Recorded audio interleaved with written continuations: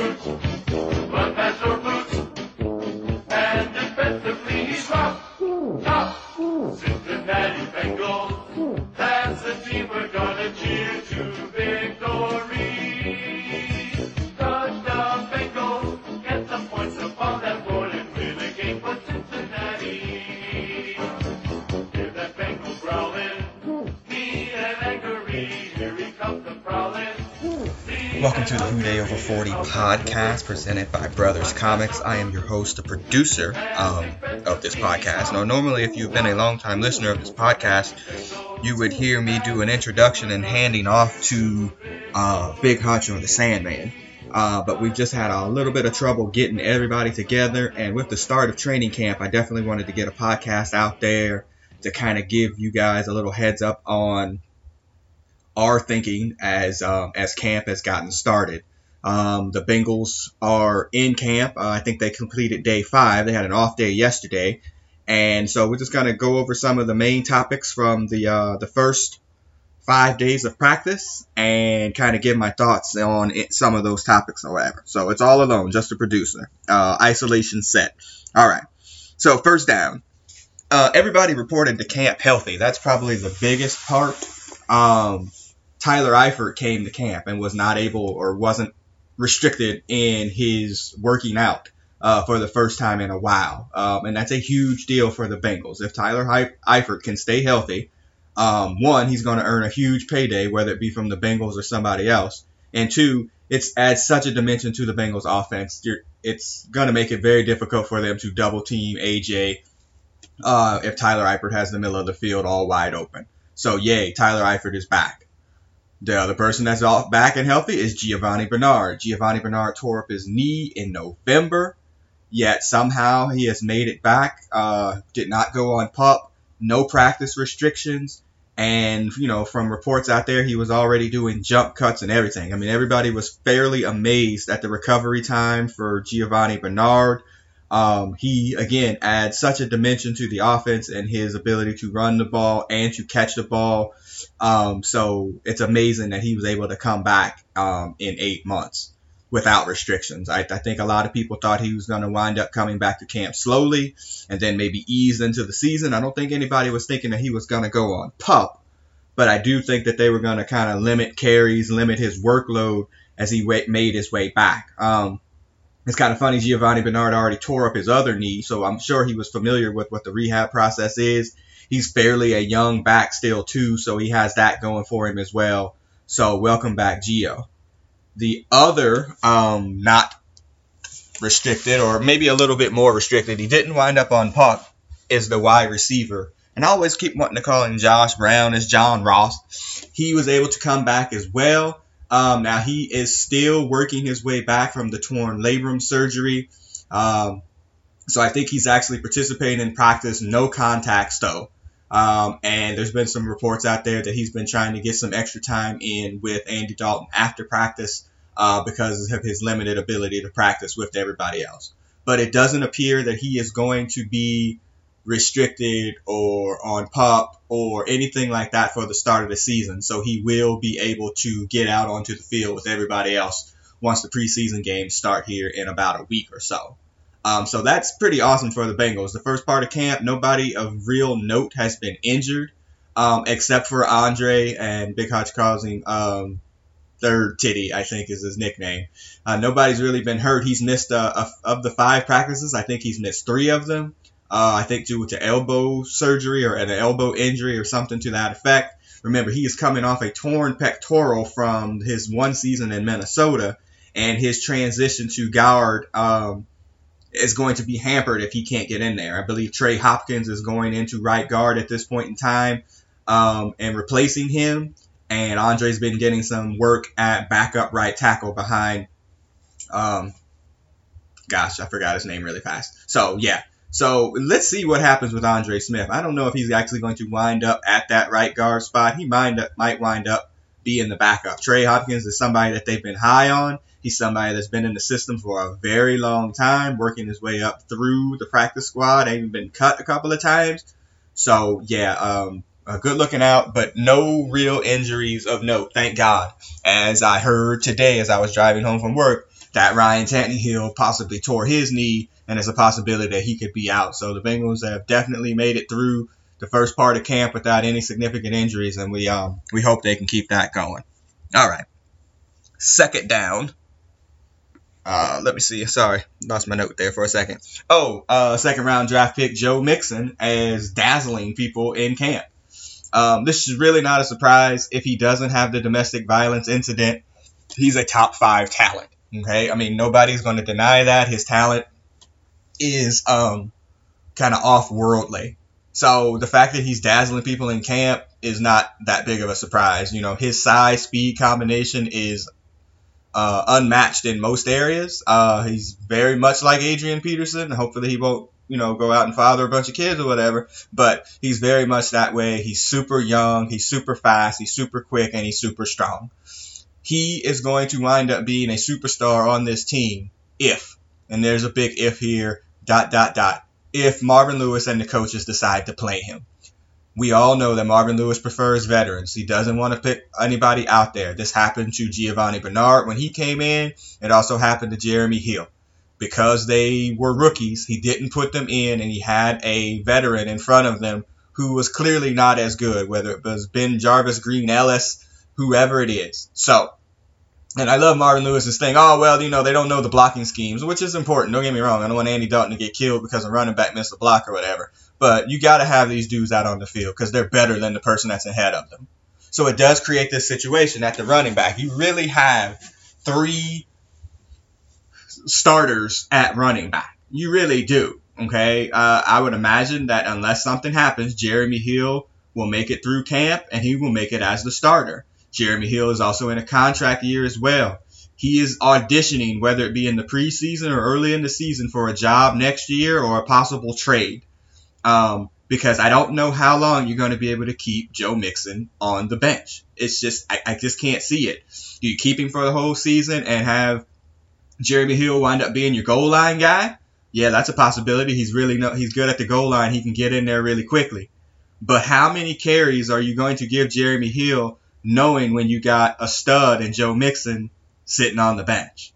I mean, you're going to have to get Mixon carries. I mean, he has to get somewhere between 10 to 15 carries a game. And then you still got to get Gio touches as well. I mean, hopefully if everybody stays healthy, that our offense should give defensive coordinators absolute nightmares.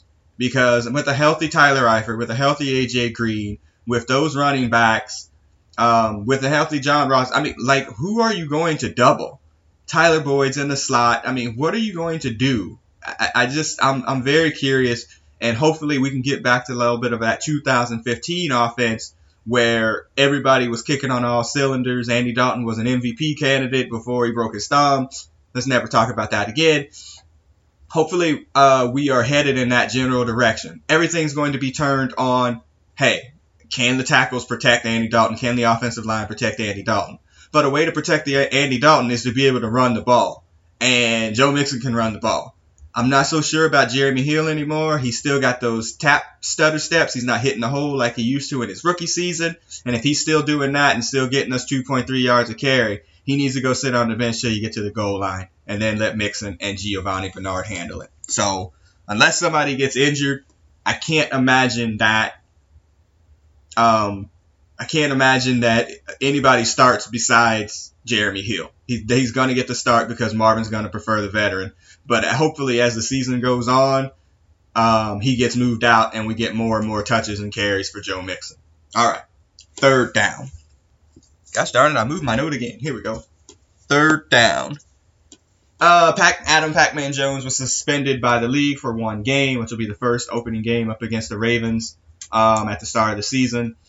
We've been very clear on this podcast that we thought that Adam Jones should have been removed from the team. His actions, his verbal altercation, his everything has not exactly been a great shining example for the Cincinnati Bengals. There's been too many people talking about Adam Jones, what he does off the field, as opposed to what he's done on the field. And that's a return to the old Pac-Man. You know, for a couple of years there where he kept his nose clean, he was quiet, people were talking about how well he had done as a football player. Now, as he's starting to get a little bit older, we're starting to see those Adam Jones stories again in the news, and he just had a really bad offseason. Again, I thought he should have been removed from the team. Marvin didn't do it. Mike Brown had his back. I know if you saw some of the press conference with him talking about his love for Mike Brown and Mike Brown sticking in his corner and how he's super motivated now to do what he's supposed to do for Mike Brown. Yeah, that's all great and fine and dandy. It really, really is. But you can't be doing these types of things. He is an older corner, and so now he's getting suspended for the first game of the season. So we all know that Dre Kirkpatrick is going to start on the one side. It comes down to if it's going to be DeQuars Denard or William Jackson III starting on the opposite corner. William Jackson III, from reports, has done well in camp, but he's also really a rookie because he didn't get any snaps at all last year, not even in the preseason because he was hurt in camp. So I don't know if you're going to stick him out there on the first game of the season, but it's also against the Ravens, who knows who's going to be their quarterback. We'll get to that when we swing around the AFC North. So it seems like probably Darqueze Dennard will get the start for that first game of the season. William Jackson goes into the slot, but who actually knows? But we do, again, the Bengals have done such a great job of drafting corners and really being able to put them on a redshirt program so they haven't had to play. Now, some of them hadn't had to play because of injury, like Dennard and Jackson. And sometimes they held people back like they did with Dre Kirkpatrick because there was older first-round picks ahead of them, whether it been Terrence Newman or, gosh knows, I don't even, or Leon Hall. So now you got these young kids. They're ready. Both of them are, at least Dennard's in a contract year, so he's looking to get his money. Jackson looking to prove himself. So hopefully they are able to hold up. The Cincinnati Bengals secondary was much better in the second half of the year as it was to the first half, where there were just bombs and bombs being dropped over their head, especially in the Denver game. But they were able to shut that down in the second half of the season, primarily with George Iocca calling the calls in the back as they were getting adjusted. Now, George Iocca did get injured. I forgot about that. He did get injured in the first part of camp. People thought the knee injury was much more serious than it was, but he was able to get through. And so him and Sean Williams should be back there manning the secondary at the start of the season without any real harm. So hopefully they can cover up for that. And really, the Ravens don't have any real threats at wide receiver. And again, who's gonna be quarterbacking them? It's really all up in the air. So yeah, Pac-Man, you got lucky for only getting one game. I thought it was gonna be more, but yeah, I'm kind of over the Pac-Man thing. Hopefully he can turn it around this year, but if he can't, it won't be a surprise. Fourth down, Vontaze Burfict is being Vontaze Burfict. He came into camp because he is also in a contract year in the best shape of his life. Everybody's saying that. That's not a real surprise. It's also one of the first off seasons that he's been able to come into without either coming into a suspension or coming off of a suspension or coming off of an injury. So he was able to off-season train fully. And again, everybody's like, oh, this dude's in the best shape of his life. He's moving, he's fast, whatever. He's putting thumps on people in practice. That's just Vontaze. But when you get the good Vontaze for that, you also get the bad Vontaze too.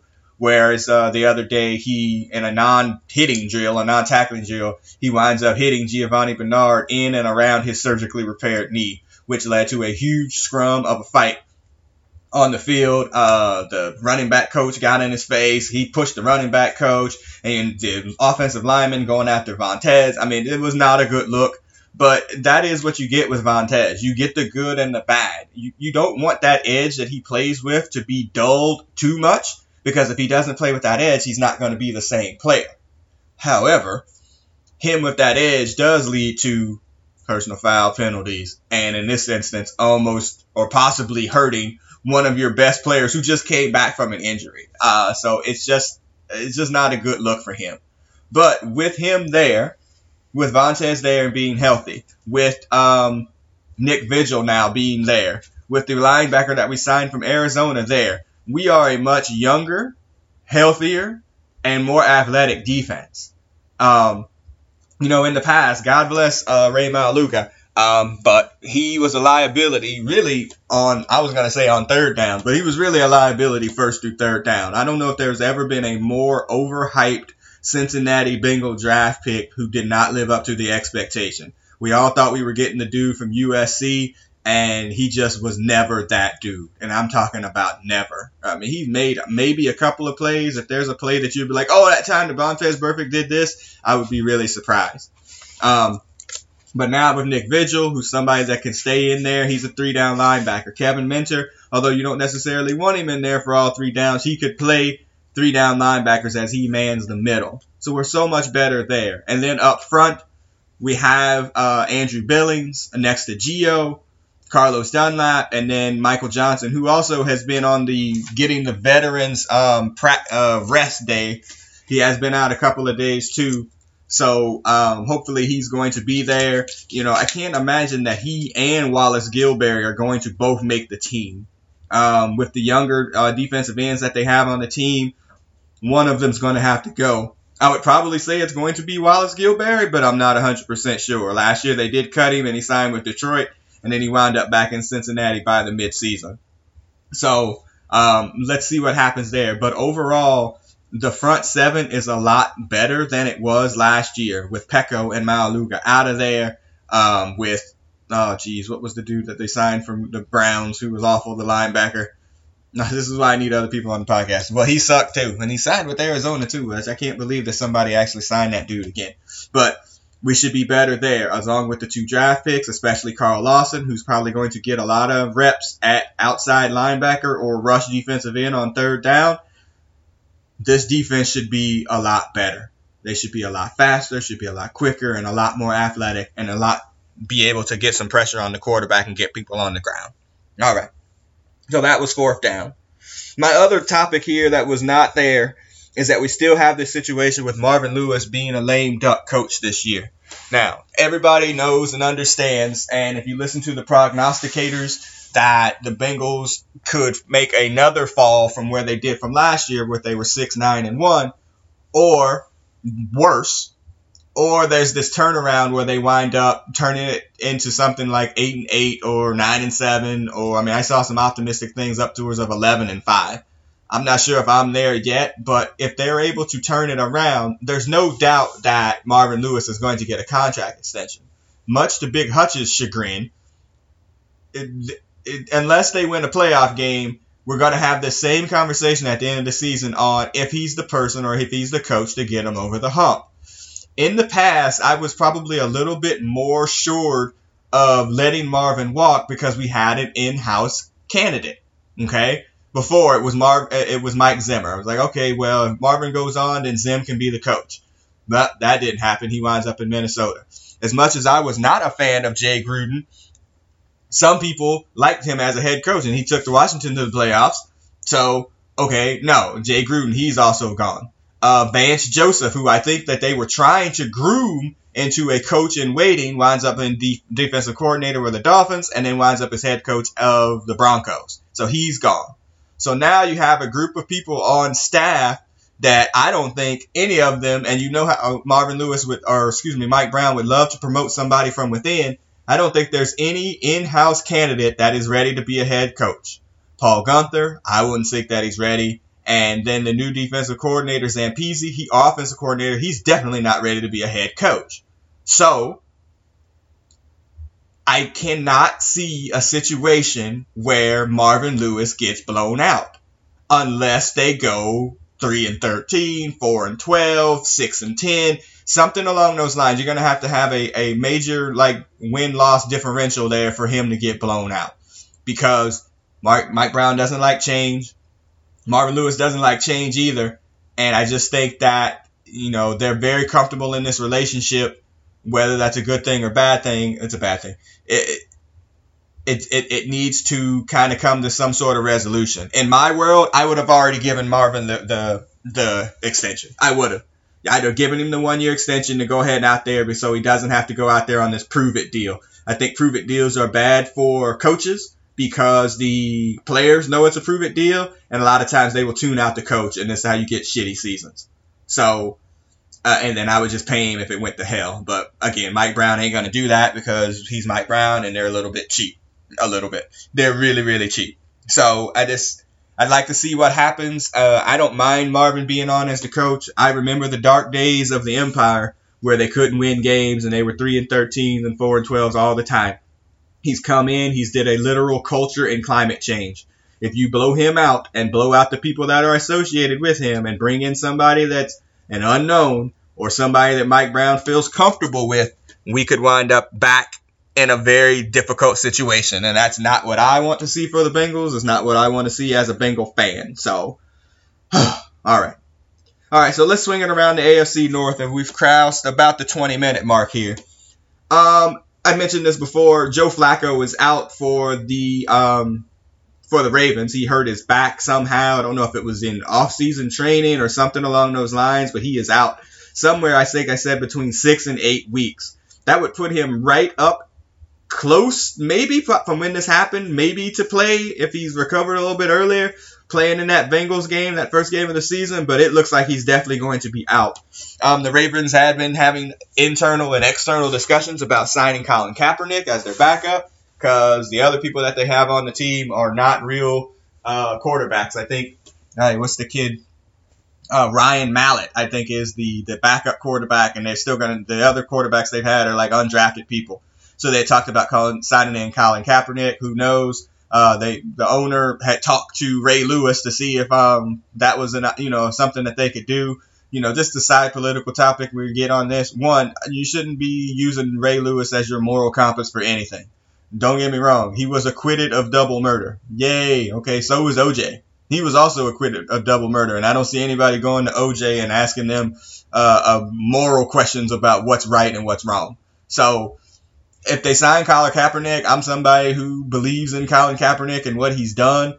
I don't know necessarily about the football player and him coming in with a short camp and whatnot and going against the Bengals. I would prefer that as the first game of the season, but I'll take Ryan Mallett too. So yeah, the Ravens are going to be in a little bit of trouble. They have still been in a transition really since Ray Lewis retired. You don't lose a Hall of Fame player like that and just bounce back immediately. It just doesn't happen. You can't take that player out of the team and the team and the locker room and expect everything to be hunky-dory again. It's just not going to work. And they're in that transition. They lost Elvis Drummondville, he's gone. Terrell Suggs is on his last legs as well. I think their running back retired because he was there. His right tackle retired because he didn't want to get concussions and he wanted to do a PhD program. There's a lot of turmoil swirling around the Ravens. And now you don't have your quarterback. I would say franchise quarterback, but we all know Joe Flacco's not a franchise quarterback.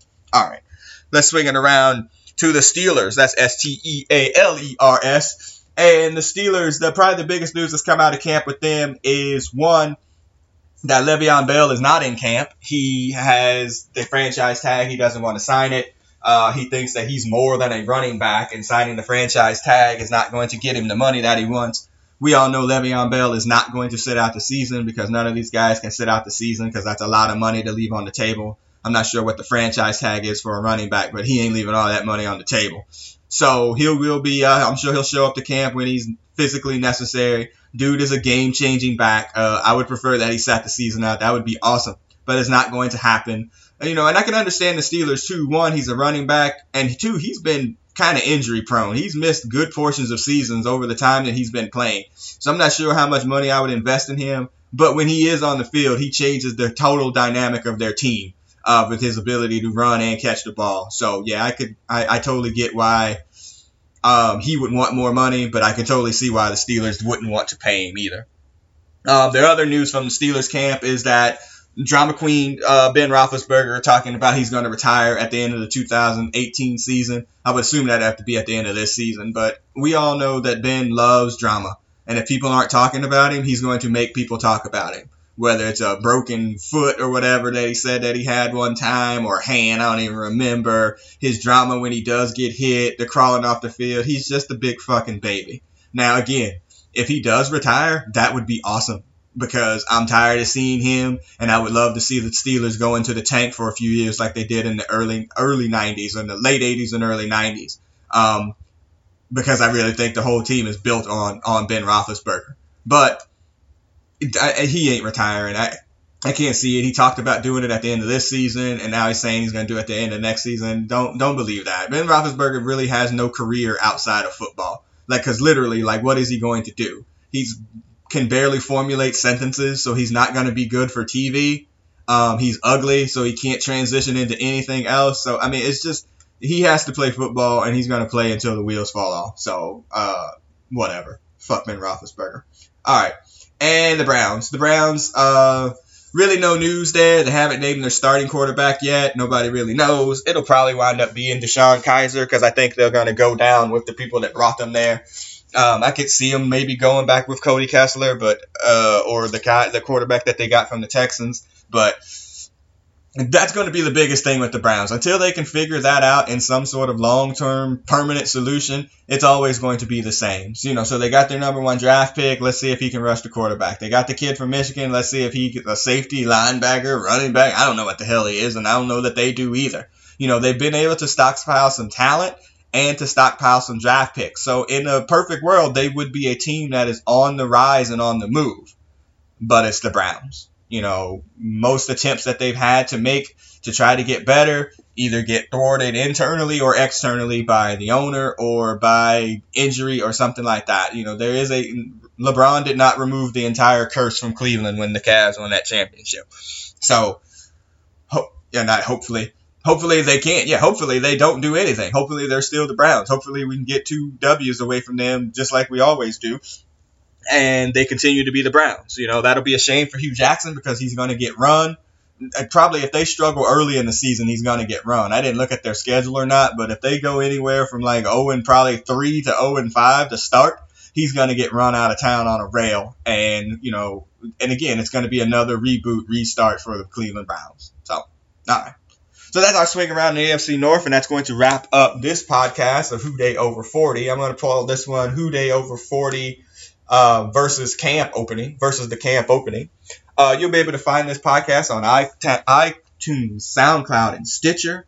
Rate, review, and subscribe. You can check us all out at brotherscomics.com. That's BROTHASCOMICS.com. Brothers Comics, we really do a lot of stuff on, kind of nerdly types of things, comics, movies, comic book movies, those types of things. But we dabble into sports and we dabble into other forms of entertainment. So you can check us out there. You can check out the Who Dey Over 40 Facebook page just search Facebook for Who Dey Over 40. You can find us there. You can find us at the Who Dey Over 40 Twitter feed as well. All kinds of information to check you out for the Bengals. I am based in Florida, and we are planning a Who Dey Over 40 trip to Jacksonville for the Jacksonville game. More information on that will be coming, so if you want to get in contact with me for that, check me out on the Facebook page or check me out. You can email me at brotherscomics@gmail.com. All right, so that's going to wrap it up. As the Bengals fight song takes us out, I am the producer of this podcast, and we'll see you guys on the other side. Who Dey?